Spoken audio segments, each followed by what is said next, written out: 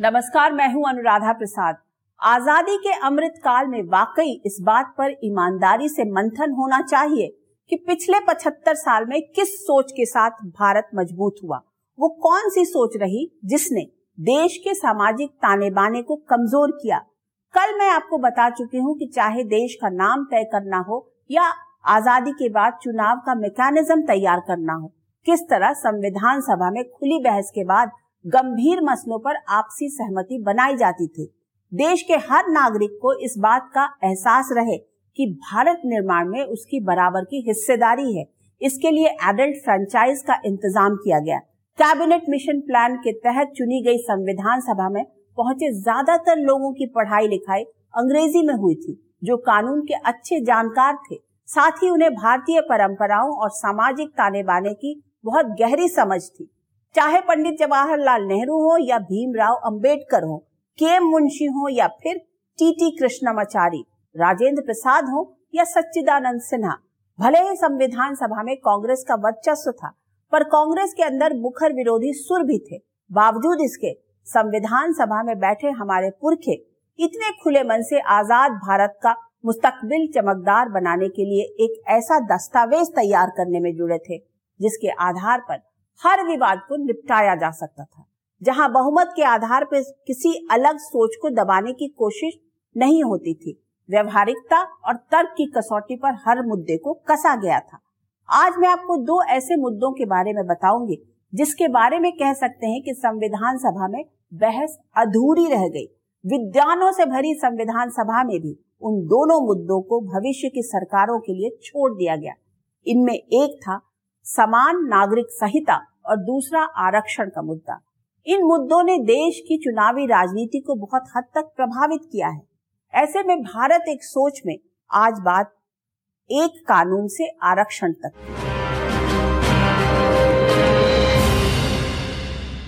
पिछले कुछ वर्षों से रह रहकर एक बात सुनाई देती है कि मोदी सरकार एक देश एक कानून की ओर बढ़ रही है। इसमें कुछ हद तक सच्चाई भी है। बीजेपी के पुराने बड़े मुद्दों में से सिर्फ एक देश एक कानून का वादा ही अधूरा है। राम मंदिर बनाने से लेकर जम्मू कश्मीर से 370 खत्म करने जैसा वादा पूरा हो चुका है। बीजेपी शासित कुछ राज्यों ने एक देश एक कानून की ओर तो कदम भी बढ़ा दिए हैं।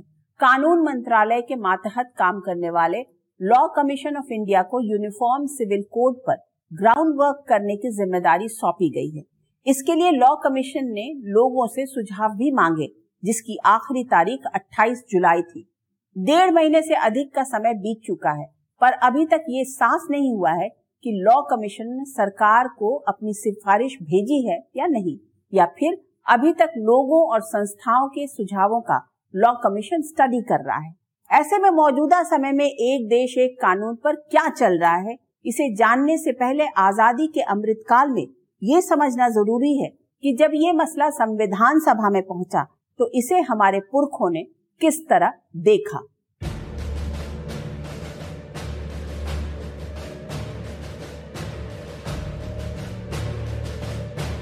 नवंबर 1948 पूरे देश की नजर संविधान सभा की बैठक पर जमी हुई थी। मुद्दा था समान नागरिक संहिता यानी कॉमन सिविल कोड का। संविधान के अनुच्छेद 44 के प्रस्तावित प्रारूप 35 पर बहस के लिए सदस्य पहुंचे।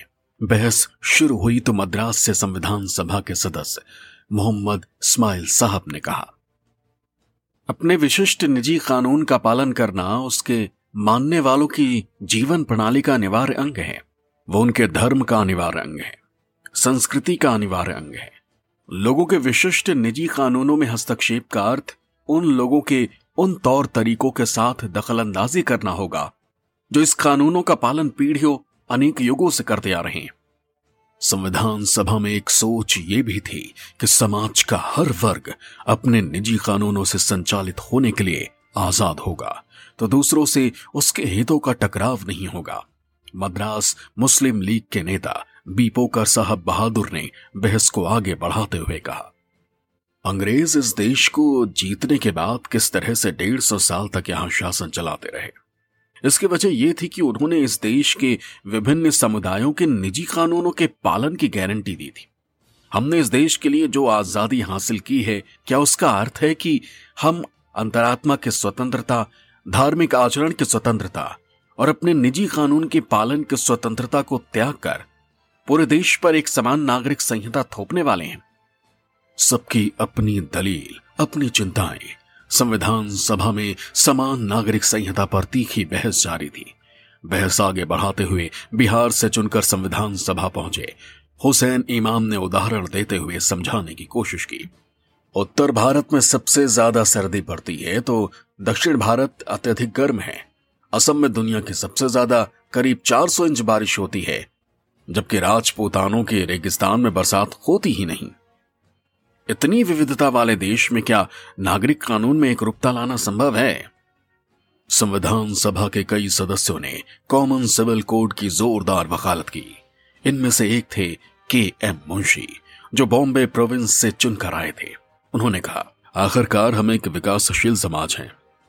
आज हम इस मोड़ पर हैं जहां धार्मिक व्यवहार में दखल दिए बिना देश की एकता और अखंडता जरूरी है। आज हमें यह सोचना होगा कि कौन सा विषय धार्मिक आस्था से जुड़ा है और कौन सा नहीं। समान नागरिक संहिता को देश ऐसा ही धर्मनिरपेक्ष विधान का है। एक तो पार्टीशन हुआ था, तो एक कुछ लोगों के दिमाग में ये था कि जो धार्मिक अल्पसंख्यक हैं शायद वो अपने को असुरक्षित महसूस करेंगे, तो इसलिए इस मामले में यूनिफॉर्म सिविल कोड चूंकि सभी धर्मों पर लागू होता, तो कहीं ना कहीं एक ये फैक्टर रहा।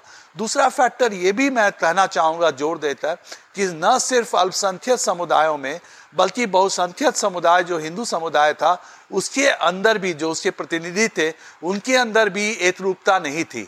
इस पर बहुत विरोध था। संविधान सभा की बहस में बहुत सारे जो प्रगतिशील लोग थे वो तो इस पक्ष में थे कि नागरिक संहिता समान बन जाए, लेकिन जितनी जटिलताएं थी उनको देखते हुए डॉक्टर राजेंद्र प्रसाद, सरदार पटेल, पंडित जवाहरलाल नेहरू, डॉक्टर अंबेडकर, ये सारे लोग जो थे इन्होंने ये तय किया कि ये मसला ऐसा है कि अभी बहुत संवेदनशील है।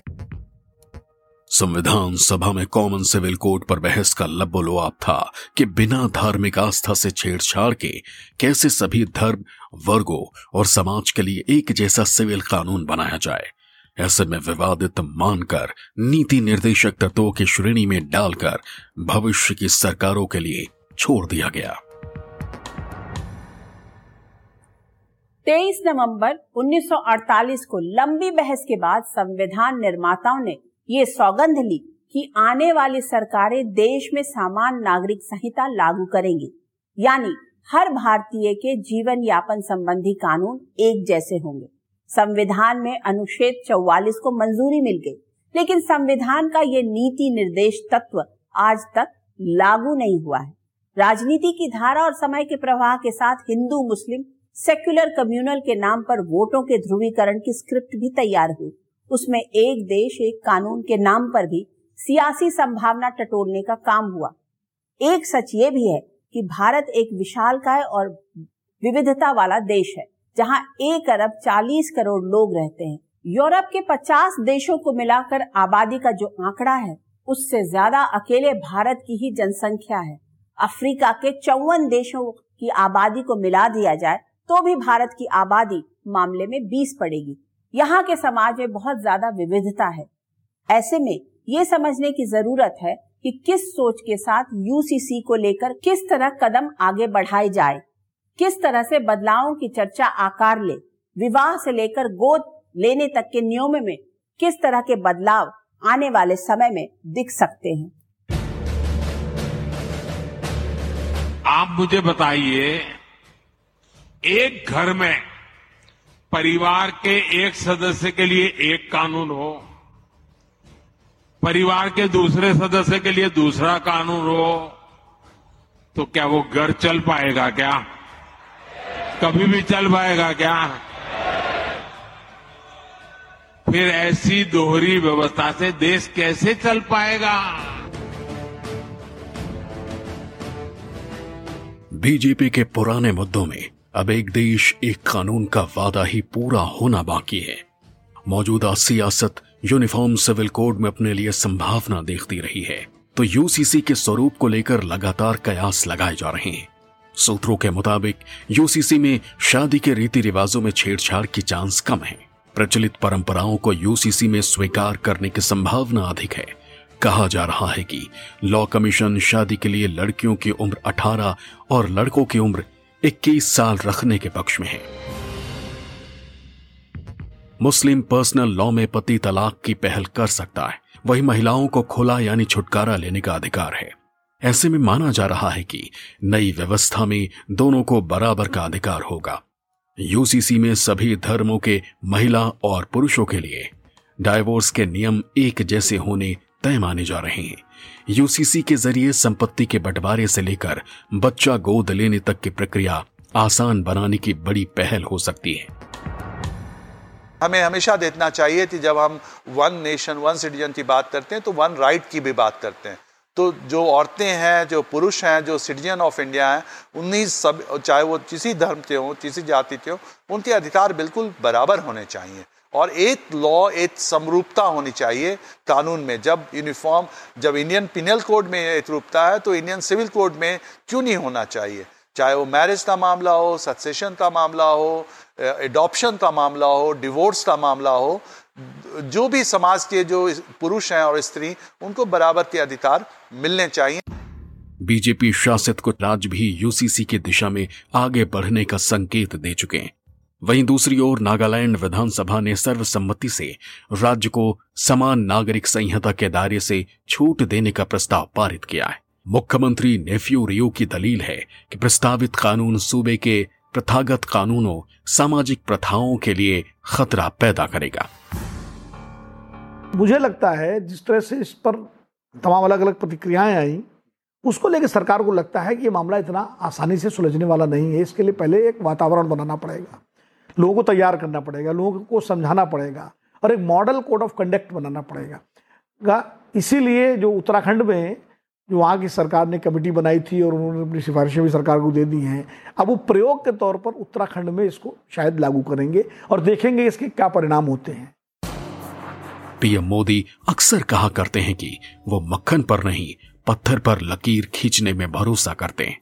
यूनिफॉर्म सिविल कोड का वादा पूरा करने की दिशा में आगे बढ़ते हुए मोदी सरकार ने 22वें लॉ कमीशन का कार्यकाल 1.5 साल के लिए बढ़ा दिया, जो फरवरी 2023 में खत्म हो रहा था।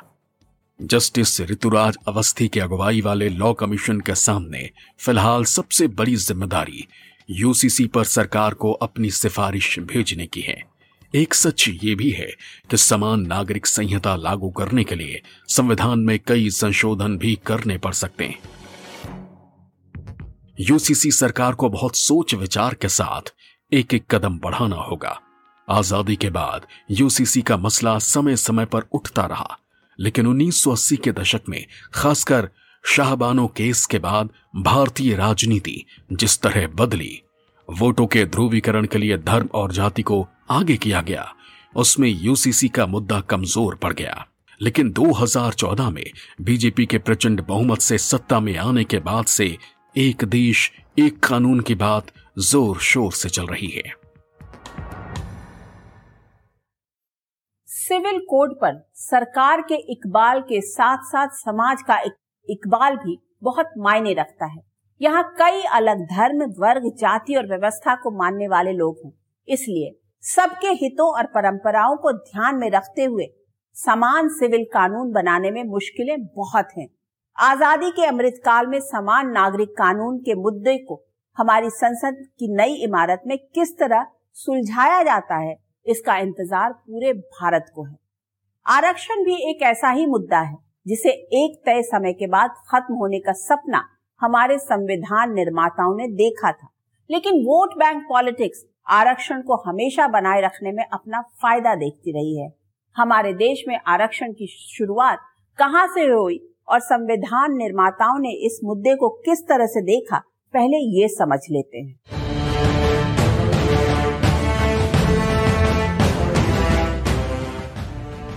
जातीय आरक्षण पर संविधान सभा के भीतर भी जमकर बहस हुई थी। तीखी बहस का नतीजा निकला कि अगर अनुसूचित जाति के साथ साथ समाज के पिछड़े तबके के लोगों को 10 साल के लिए संविधान में विशेषाधिकार दिए जाएं, तो सदियों से ये पिछड़े लोग बाकी समाज के बराबर पहुंच जाएंगे। ऐसे में प्रोफेसर केटी शाह का तर्क था कि नौकरियों में यदि आरक्षण नहीं होगा तो अफसर अपनी इच्छानुसार पक्षपात करेंगे। बिहार से चुनकर संविधान सभा पहुंचे चंद्रिका राम ने आरक्षण के प्रस्ताव को लेकर सीधे संविधान सभा के सदस्य सेठ दामोदर स्वरूप पर निशाना साधा। दामोदर स्वरूप ये चाहते हैं कि जनसंख्या के सभी समुदायों का प्रतिनिधित्व होना चाहिए, फिर वो इस धारा में पिछड़े वर्गों की भलाई के प्रावधान पर क्यों आपत्ति कर रहे हैं? संविधान सभा में तर्क दिया गया कि अनुसूचित जाति के लोगों को अच्छी योग्यता के बाद भी अच्छी नौकरी नहीं मिलती, उनके साथ जातिगत आधार पर भेदभाव किया जाता है। अंबेडकर समेत दूसरे नेताओं ने चुनाव, नौकरियों और यहां तक कि कैबिनेट में भी आरक्षण की मांग उठा दी। तनातनी यहां तक बढ़ी कि अंबेडकर ने कानून मंत्री के पद से इस्तीफा देने तक की धमकी दे दी। संविधान सभा में डॉक्टर अंबेडकर का इसमें बड़ा महत्वपूर्ण विचार था। उन्होंने कहा था कि संविधान रिजर्वेशन को लेकर के कास्ट नहीं होना चाहिए, जातिगत आधार पर रिजर्वेशन नहीं होना चाहिए, पहली बात। और दूसरा, जो आरक्षण है यह मिनिमम नंबर ऑफ सीट पे होना चाहिए, कम से कम सीट पे होना चाहिए और यह कम ड्यूरेशन के लिए होना चाहिए। ये अंबेडकर साहब का वक्तव्य है। अगर आप देखेंगे संविधान सभा का वॉल्यूम 7वां है, उसका पेज नंबर 550 पे अगर आप देखेंगे तो अंबेडकर साहब का ओपिनियन है। ऐसे में आरक्षण के कट्टर विरोधी सरदार पटेल को भी पीछे हटना पड़ा। अंबेडकर की दलील थी। जहां तक बात अनुसूचित जाति की है तो दूसरे अल्पसंख्यकों को पहले ही लंबे वक्त से सहूलियतें मिल रही हैं। वो पहले ही लंबे वक्त तक सुविधाएं भोग चुके हैं। मुसलमान 1892 से सुविधा भोग रहे हैं। ईसाइयों को 1920 से सुविधाएं मिली हुई हैं। अनुसूचित जाति को तो सिर्फ 1937 से ही कुछ लाभ दिए जा रहे हैं, इसलिए उन्हें ज्यादा लंबे वक्त तक सुविधाएं दी जानी चाहिए। लेकिन एक बार में 10 साल तक के लिए रिजर्वेशन का प्रस्ताव पास हो चुका है तो मैं इसे स्वीकार करता हूं। हालांकि इसे बढ़ाने का विकल्प हमेशा रहना चाहिए। ऐसे में संविधान सभा में अनुसूचित जाति और जनजाति के लिए एक तय समय तक के लिए आरक्षण पर सहमति बनी। संविधान सभा ने सरकारी शिक्षण संस्थानों, सरकारी और सार्वजनिक क्षेत्रों की नौकरियों में एससी के लिए 15% और एसटी के लिए 7.5% आरक्षण तय किया था, वो भी 10 वर्षों के लिए। 10 साल के बाद आरक्षण की समीक्षा होनी थी, पर नेताओं ने कभी जाति के नाम पर भेदभाव खत्म करने की ईमानदार कोशिश नहीं की। आजाद भारत में जातियां सियासी बिसात पर गोटियों की तरह इस्तेमाल होने लगी। आजादी के बाद कांग्रेस के वर्चस्व को तोड़ने का रास्ता विरोधी पार्टियों की समझ में नहीं आ रहा था। ऐसे में सोशलिस्ट राम मनोहर लोहिया ने पिछड़ी जातियों की गोलबंदी और संख्या के आधार पर सत्ता में हिस्सेदारी पर जोर दिया। नतीजा ये निकला कि साल 1967 में बिहार में पहली गैर कांग्रेसी सरकार बनी। साल 1977 में बिहार में पिछड़ों के लिए 26% आरक्षण देने का फैसला हुआ। बिहार देश का पहला ऐसा राज्य बना जहां पिछड़ों को सरकारी नौकरियों में आरक्षण मिला। इसके बाद सामाजिक रूप से पिछड़ों की पहचान के लिए मंडल कमीशन का गठन हुआ, जिसकी रिपोर्ट को वीपी सिंह सरकार ने लागू कर पिछड़ों के लिए सरकारी नौकरियों में आरक्षण का रास्ता खोल दिया।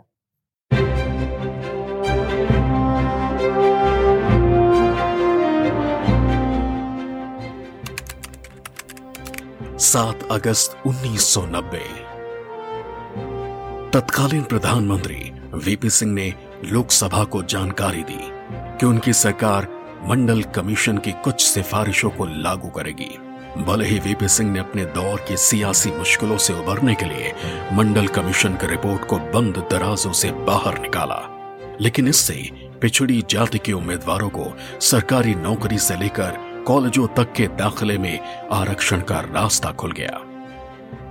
1990 में जब विश्वनाथ प्रताप सिंह की सरकार थी और राजनीतिक झगड़ा शुरू हुआ देवीलाल जी और विश्वनाथ प्रताप सिंह के बीच में, तब देवीलाल जी को मात देने के लिए राजनीतिक रूप से वीपी सिंह ने मंडल आयोग की सिफारिशों को लागू कर दिया एकाएक, और उसी से आरक्षण की राजनीति शुरू हुई। इससे भारतीय समाज मंडल समर्थक और मंडल विरोधी खेमे में बट गया। उत्तर प्रदेश में मुलायम सिंह और बिहार में लालू प्रसाद यादव जैसे नेता मंडल कमीशन की बदौलत पिछड़ी जातियों के वोट बैंक का बड़ा चेहरा बन गए। कांशीराम की राजनीति को भी नया आकार मिलने लगा। आरक्षण की हवा में भारत की राजनीति नया आकार लेने लगी। जितनी रीजनल पार्टियां शुरू हो गई बड़े बड़े राज्यों में, खास करके उत्तर प्रदेश की आप बात करेंगे और बिहार की आप बात करें, जो बड़े राज्य हैं जो कि बहुत बड़ा रोल प्ले करते हैं पार्लियामेंट में, गवर्नमेंट बनाने में, तो यहाँ पे जो लोकल पार्टियां आ गई, मैं किसी पार्टी का नाम नहीं लूंगा, मैं किसी आइडियोलॉजी की बात नहीं करता हूँ, एकेडमिक डिस्कशन की बात हो रही है, तो इन लोगों ने क्या किया, उसमें कास्ट पॉलिटिक्स को ले करके घुसा दिया। और इनका ये कहना था कि नहीं बैकवर्ड क्लास का मतलब कास्ट, तो क्लास और कास्ट का जो एक अलग से नमूना पेश किया गया जनता के सामने, ये बड़ा ही डेंजरस था और यही डेंजरस ओपिनियन था जिसमें आज तक हम उलझे हुए हैं। वीपी सिंह को आरक्षण का जिन्न बोतल से बाहर निकालने का राजनीतिक रूप से तो कोई फायदा नहीं मिला। साल 1991 में देश के पीएम की कुर्सी पर नरसिम्हा राव बैठे। उनकी सरकार ने गरीब सवर्णों को 10% आरक्षण देने का फैसला लिया, पर सुप्रीम कोर्ट ने इसे असंवैधानिक करार दिया। सुप्रीम कोर्ट ने यहां तक कह दिया कि आरक्षण 50% से ज्यादा नहीं होना चाहिए। यूपी बिहार में आरक्षण की मांग के नाम पर जाति आधारित पार्टियां बनने लगी। देश के दूसरे हिस्सों में भी यही ट्रेंड दिखने लगा। समय के साथ नौकरियों में प्रमोशन में भी आरक्षण लागू किया गया। साल 2006 से केंद्र सरकार के शैक्षिक संस्थानों में भी ओबीसी के लिए आरक्षण शुरू हुआ। आरक्षण का लाभ सही जरूरतमंदों तक पहुंचाने के लिए क्रीमी लेयर लागू किया गया। आरक्षण को लेकर सियासत उत्तर से दक्षिण और पूरब से पश्चिम तक चलती रही। सियासी पार्टियां चुनावी मौसम में आरक्षण का सुनहरा सपना दिखाकर अपना वोट बैंक बढ़ाने का प्रयोग करती रही। वहीं पिछड़ी जातियों में से भी कुछ खास जातियों के लोगों ने आरक्षण का जमकर फायदा उठाया और अपनी सामाजिक आर्थिक स्थिति बदलने में कामयाब रहे। राजनीतिक हथियार ऐसे बन गया कि हर दल में ये होड़ लग गई कि कौन कितना ज्यादा आरक्षण का नारा दे करके समाज के तमाम जो पिछड़ी जातियां हैं उनको अपने साथ गोलबंद कर सके, जो दलित जातियां हैं, जो अनुसूचित जातियां, जनजातियां हैं। तो आरक्षण एक तरह से लॉलीपॉप बन गया, एक तरह से ऐसा एक वो बन गया कि किसी को लुभाने के लिए, वोट बैंक बनाने के लिए, वोट बैंक की राजनीति से जुड़ गया आरक्षण। मोदी सरकार ने जाति आधारित आरक्षण में आर्थिक रूप से कमजोर वर्गों के लिए भी 10% आरक्षण का रास्ता खोल दिया। ऐसे में रिजर्वेशन का 50% का बैरियर पार हो चुका है। आरक्षण में अब नया खेल कोटा के भीतर कोटा और जातियों को आरक्षण के लिए ऊपर नीचे करने का काम पिछले कुछ वर्षों से जारी है।